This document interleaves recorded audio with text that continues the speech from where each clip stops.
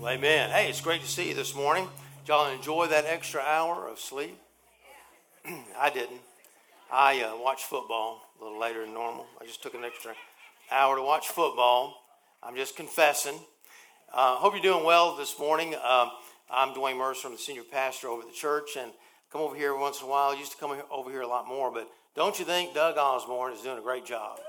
You know? And that's all I came to say.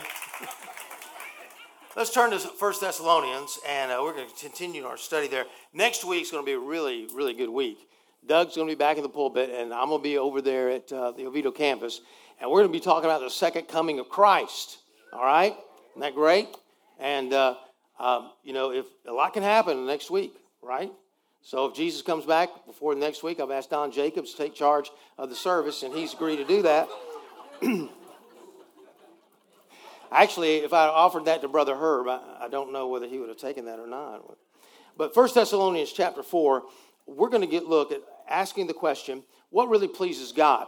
You know, in our modern society, and certainly there's reasons for it, we do not preach, and we sort of cower away from preaching about the do's and the don'ts, because we say that that's not what our religion, our faith is all about. Our faith is about a relationship with Jesus Christ. Holy Spirit lives within us. The Holy Spirit's to guide us to all truth. And so we think to ourselves, we don't want to, we're really going against the legalism of the past, where it says, this is your list of do's of how you appease God or please God. And if you do these things and don't do these things, especially don't do these things, right? Don't do these things, then you're going to be okay.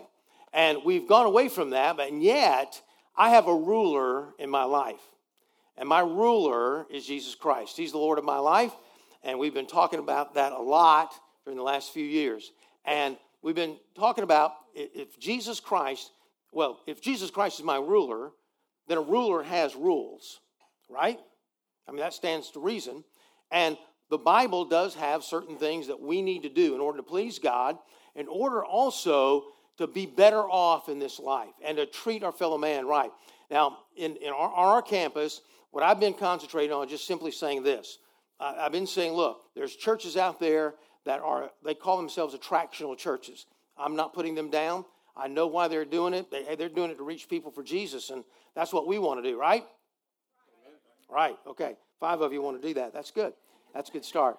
But we want to do that, and so they say what we want to do is make things so friendly and the music's so good, preaching so good, that you'll want to go out and invite your friends. Nothing wrong with that. But I believe what we need to be doing is not only leading people to Jesus Christ, which we do, but also helping you grow in the Christian life. That when you understand what the Christian life is all about, and you are the branches, as Jesus is the vine, and you are the branches, and you're bearing fruit, you go out into the world, and people are going to see the difference in your life, and you're going to become the ministry of attraction. Now, in order to do that, you really got to know what God wants you to do. And in this passage, as he's talking to the church at Thessalonica, if you remember, he was there for 3 weeks, and that's it. He was there for 3 weeks, but boy, he must have taught them a whole bunch, because right now he makes the transition from chapter 1, 2, and 3, where he's talking about the greatness and wonderful faith and love of the church at Thessalonica, to say, I want to remind you of certain things that I taught you, because these things are very, very important if we're going to please God and be an attraction to the world. In fact, look in verse 1. He says, finally, by the way, that's what preachers say, right? Finally. You know what that means, right? Nothing. Yeah, exactly. Then, brothers, we ask and urge you in the Lord Jesus that as you received from us, how you ought to walk and to please God. Now, the motivation behind this is to please God. But then look in verse 12. So that, there's a reason that we'll come back to this at the very end of the message, so that you may walk properly before outsiders. It's talking about the world out there. It's talking about that being attraction to the world. So he said, I'm going to give you 3 things to do here in just a minute. And if you do these 3 things, you're going to please God more, and you're going to be more of attraction to the people outside the walls. And one of those is kind of a controversial thing, and for me, in my background, a little challenging to preach on, all right? And so let's get to them. I'm going to look at 3 things. The principle, the practice is going to have those 3 things, and then finally, the purpose. He says finally, and really this means not, I'm going to conclude, it means but now. But now that I've talked to you about the first 3 things, First 3 chapters. And he says, look, you're running a great race. All right, and now he's about to get into some stuff that he's going to remind them that they're already doing. He's not saying you're not doing these things, and therefore, you're sinners, and therefore you need to repent. And let me ask you this, how many of you have ever seen a T-ball game? You've either coached it, you kids played in it, and they don't know what they're doing, right? I'm talking about the coaches. No, I'm not talking about the players. I've coached T-ball with 2 of my kids, and they'll hit the ball. Those kids will hit the ball, and you're like, run, run, run. Tell me. Let me hear it. Let me hear it. Run, run, run. Now, what happens to that kid? He throws down his bat, and he takes off to first base with the biggest grin on his face, right? He's doing something good. He gets to first base, and what do you say? Run. Just keep running. And he runs to second. He runs to third. He finally runs home. Big smile on his face. He made an out, but it doesn't matter. He crossed home plate. He's feeling real good about himself. Now, I've never met one player, when I think about it, that goes to first base, crosses his arms, and wait a minute, you're yelling at me to go keep running? I didn't do something good? Was I not supposed to run to first base? No, Paul is saying, look, you're running to first base. That's great. You're rounding first. Go to second. Go to third. Keep running. That's what he's saying. But now he says, finally, I'm going to tell you about some instruction. And he says, I want you to please God, just as you are doing, that you do so more and more. Just keep running. And you know what instruction, that's marching orders, we gave you through the Lord Jesus. He's saying, look, I've instructed you, and the key is this.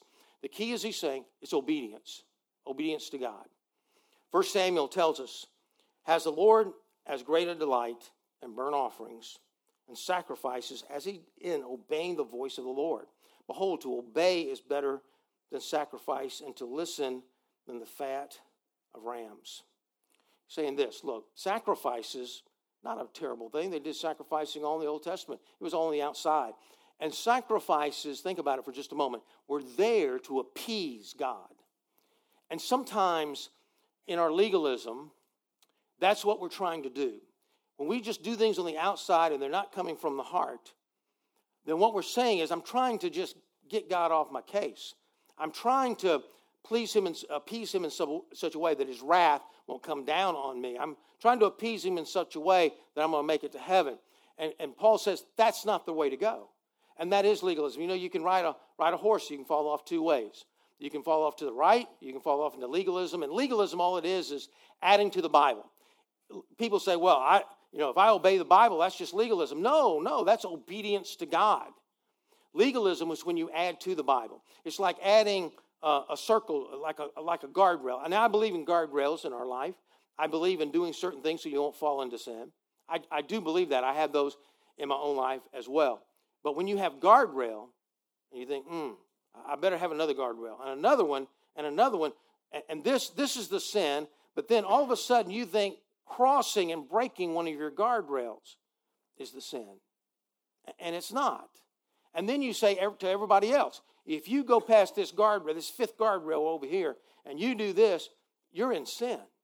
They're not in sin. The Bible never says anything about that. No, but the obedience, the key is the obedience to what God wants you to do in order to please him, in order to be good for yourself and good for others as well. But there's another way you can fall off the horse too, and that's in license. We sing all the time, we're free, we're free, we're free. What does that mean? It doesn't mean to be free to do anything you want to do. It means you're free from the shackles of addictions and sins in your life. So we look at, first of all, the principle. Then I need to get very quickly into the practice of things because I'm going to spend a few minutes here. First of all, there's moral rightness. He says, I want you to do 3 things here. Concentrate on 3 things that we taught you during those 3 weeks. Verse 3, for this is the will of God, your sanctification. That means to be set apart. Okay, a process of setting you apart and making you more holy. He says, that's what I want you to do. And he says that you abstain from sexual immorality. That each one of you know how to control his own body. That's the fruit of the Spirit. Love, joy, peace, long-suffering, self-control. And he says, in holiness, in honor. Not in passion of lust like the Gentiles. And those were the people, Gentiles is just a general expression of all the Roman Empire that did not know Christ. Who did not know God. Let's stop there for just a minute. He says, now look, the passion of the lust of the Gentiles is there. Rome was a beast at heart, and no one had lower sexual mores than the nation of Rome. In fact, in the church at Thessalonica, and believe me, this is not something, I'm preaching about this and somebody's going to get maybe all offended because I'm preaching on it and mentioning sex in the Bible, or sex in the pulpit and things like that. And let me say this, my background is not a comfort zone for me, all right? My parents never even watched Three's Company, it was Andy Griffith, and all that. We never mentioned it in church. But I'm not so much concerned about that. But as I go through this, I want you to hang with me because some of you have already crossed some lines and you've already dealt with that in the past. I want you to leave that in the past. And I want you to give you some new information that's going to help you in the future. But he says, in this background, the men at Thessalonica, they had a wife, which all brought their legitimate children into the world. They had a mistress, usually, and that was more, especially if they were rich, and that was more of a companion, but there were sexual relations there. They had a concubine and prostitutes. That was everywhere. Now, evidently, since he's not rebuking them, you see people and you think, some of you men think, wow, he really had it made. They had it so made they were coming out of that into knowing Jesus Christ. They were coming out of that lifestyle by the droves and coming to know Christ even when the apostles weren't even there. And so we see the background here, but then I want you to notice that in this passage, we can identify with that today. We can see in our society that we are pleasure-oriented. And notice I didn't say sexually oriented. We are pleasure-oriented. That's why we have an opioid addiction problem. That's why we have people wanting to legalize marijuana. That's why we have 1 out of 7 people in the United States addicted to alcohol in some way. We are a pleasure-oriented people. But in that pleasure is the sexual orientation that we have. Think about with me for just a minute.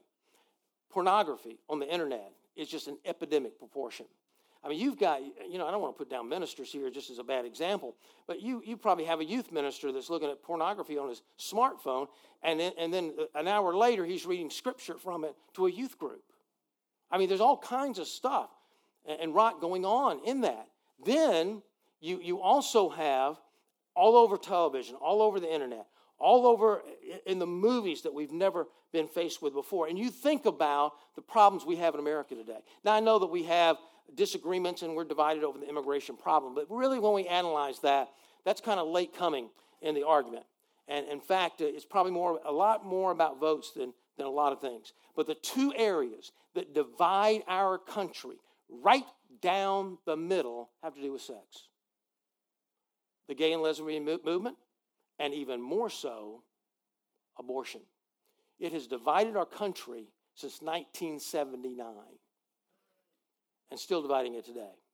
It's all about, and people ask, even an argument, you look at news programs, and they're almost asking like, yeah, but what about sex? What about my sexual orientation? What about my sexual needs? What about this? What about that? What about that? And so we are preoccupied with it in our society. And I'm going to state something here that may be surprising to some people here. But here's what it says. Abstain. Abstain means not to do it. And it doesn't mean don't have sex. It means do not participate in sexual immorality. It comes from the word, immorality comes from the word porneia. In the original language, it means anything outside, any sex outside of marriage. You say, wow, I didn't know anybody believed that anymore. Well, let me just say this. Down through the centuries, the 4 major religions in the world, Judaism, Christianity, Islam, Hinduism, all 4, down through the centuries, have all believed the same thing of what I just said. All 4 of them. You read history. It is historical that people of faith believe that in every single faith and religion. Now, one of the problems we have, again, we can fall off the horse on either side of things and say, well, the promiscuity or legal, or the fact that you're looking upon sex as something dirty and disgusting. And a lot of people in church do that. They think to themselves, well, how dare you mention that in church? And yet, if we ever preach through the book of Song of Solomon, that's what that's about. It's about the beautiful relationship between a man and a woman. If you look, and I know that I'm going to get, if you've got any disagreement about this at all, just write to Doug about that. But here's the thing. We go around it, and I go around it. Man, I don't say this at Christmas. But when you think about the Holy Spirit overshadowing Mary, it has sexual connotations there. I don't care how you look at it. It does. And so it's in the Bible, and it's something beautiful in the Bible, but society, our culture, has made it to the negative. So here's what it's saying, real quickly. He says, for your sanctification, this is the will of God. Your sanctification. Sex is going to be something that's going to help make you holy. That's what he's saying. Oh my goodness, that can't be. But then we read on in verse 4, there's a clause here, that each one of you know how to control his own body, because if you don't control your own body, what's going to happen? You don't have self-control. That, just like the people in the Romans' day, that the sexual mores then is going to spread, and it won't be just to one person. He says, you ought to do this in holiness and honor. What in the world could it mean by that?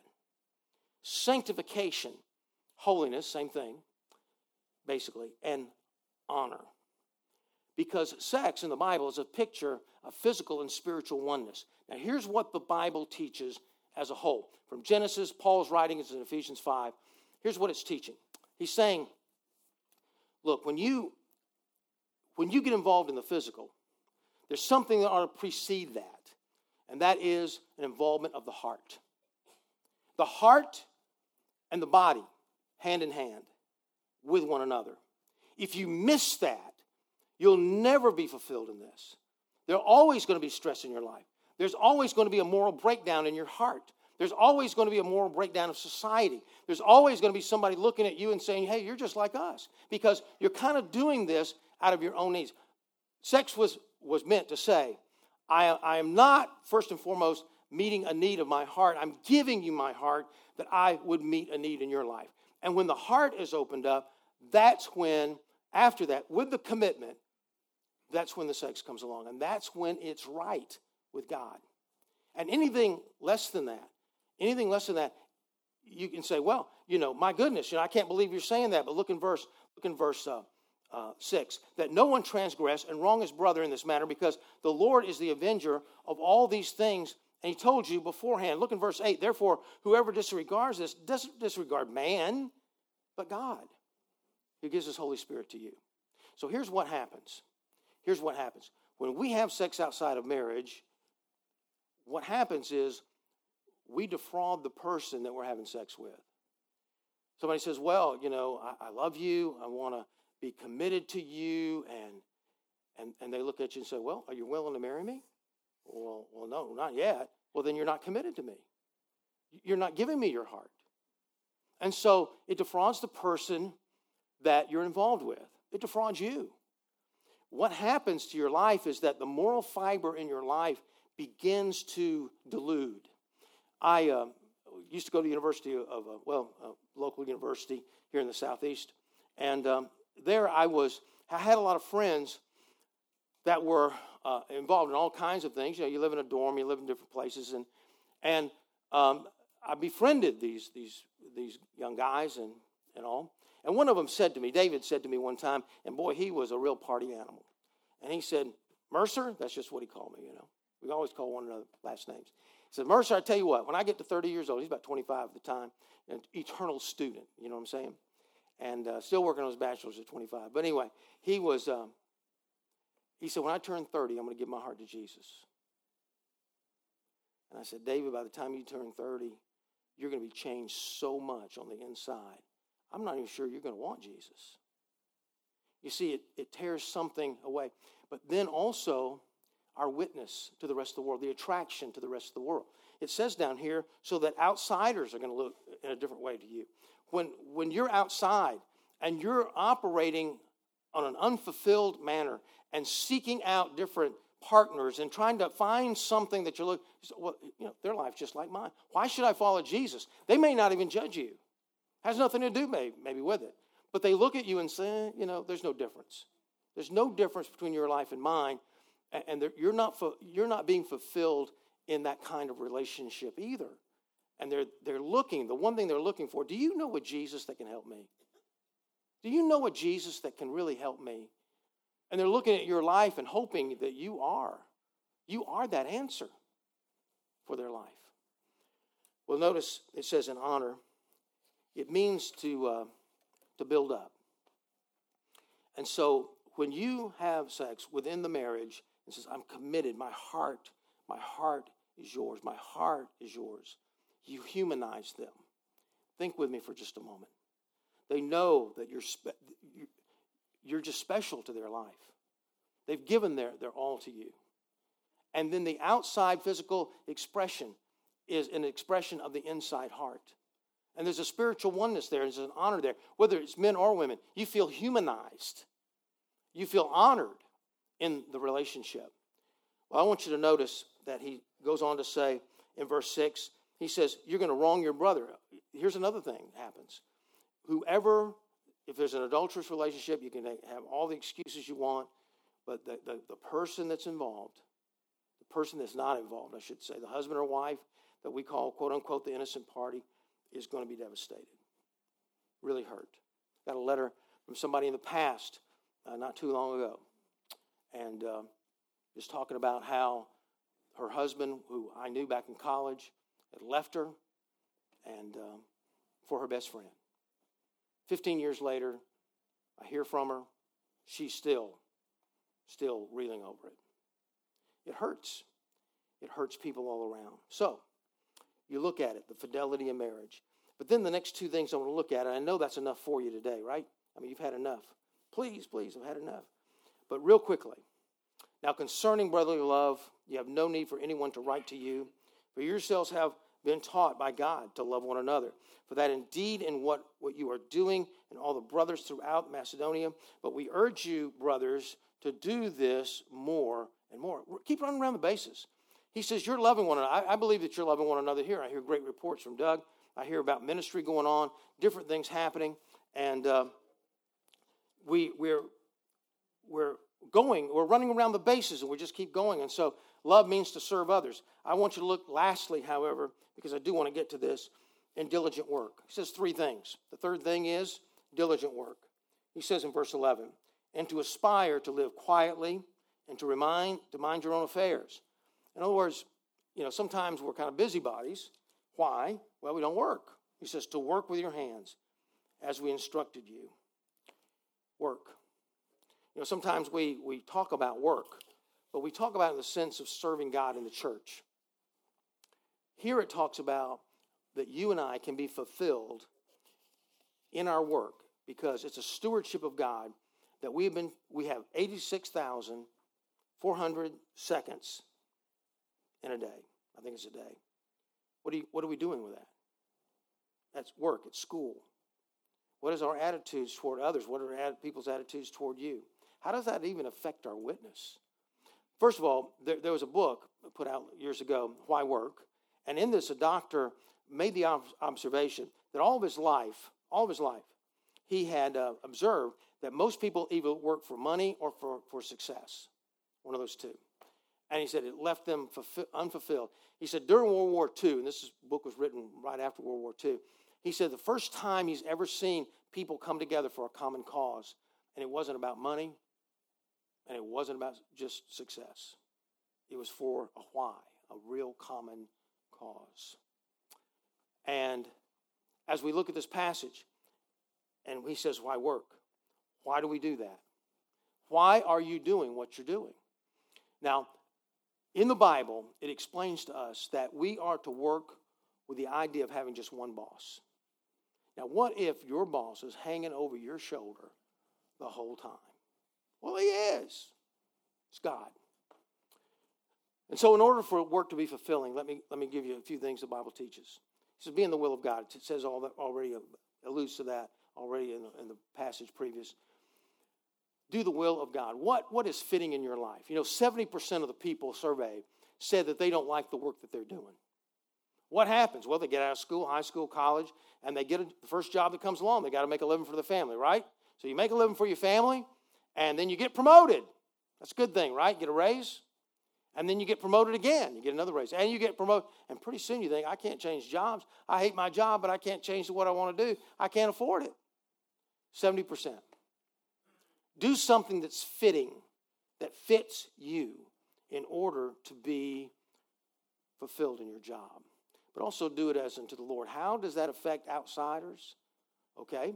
I'll give you an example. I worked at Westinghouse as a laborer, summer laborer, back when I was in college. And I was working on an assembly line, and I would have to do the same two jobs. I'd go from this one to this one, this one to this one. Every half day I would change. Everybody else would rotate. And so I got a chance to share Christ with every single person in that place, really several times.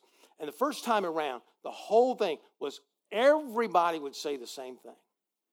They were looking for an excuse not to listen, right? And so, I appreciate what you're saying. And as far as I know and know about you, you're living it. But see that guy over there? I said, yeah, I see him. He said, he didn't do his job. He claimed he talks about Jesus all the time, talks about church all the time, inviting people to church all the time. And he leaves his job, and we have to do his job in order to do ours. See, they had to work harder. No testimony there. When we don't do our job, somebody else is going to have to pick up the slack in order to get the job done. And so you find here that he's saying, look, don't do that. You need to do something that fits. You need to do it as unto the Lord. And yes, you do want results, but you don't live for them. You don't live for them. I remember Eric Liddell, and he was in the 1924 Summer Olympics, and a movie was made out of that called Chariots of Fire. And in that movie, he was supposed to be a missionary to China, and that's what he was studying for. But he was also running in the 1924 Olympics and actually won a gold medal. His sister was talking to him. He said, Eric, what are you doing with your life? I mean, here you are running and running. You should be preparing for the mission field.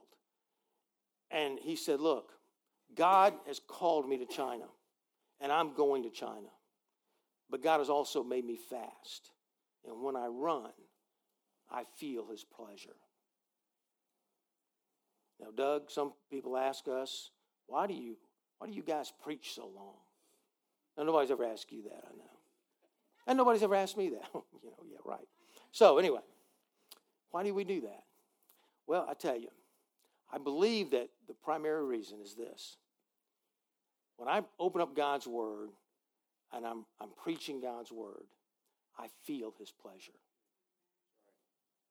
I do. I feel, even right now, his pleasure in my life. And when you do what God wants you to do, when you're involved in doing it all for the Lord and all in and do the very best you can, you're going to feel his pleasure. So you see, when we're talking about the do's and don'ts, it's about a relationship with God, but a ruler like Jesus has rules. And for us to say, I'm not going to have to obey God because that's just legalism. No, it's not. God has rules. And he says, this is how you please me. And he has rules to help you. He has rules to please him. And he has rules, those same rules, also is a benefit to those outside these walls so they would come to know Jesus just like you know him. Well, do you know him today? One of the things that I realized I didn't preach about the cross today. I didn't preach about how Jesus died on the cross for your sins, that God's original design for you was to have fellowship with you, to love you, to be in a relationship with you.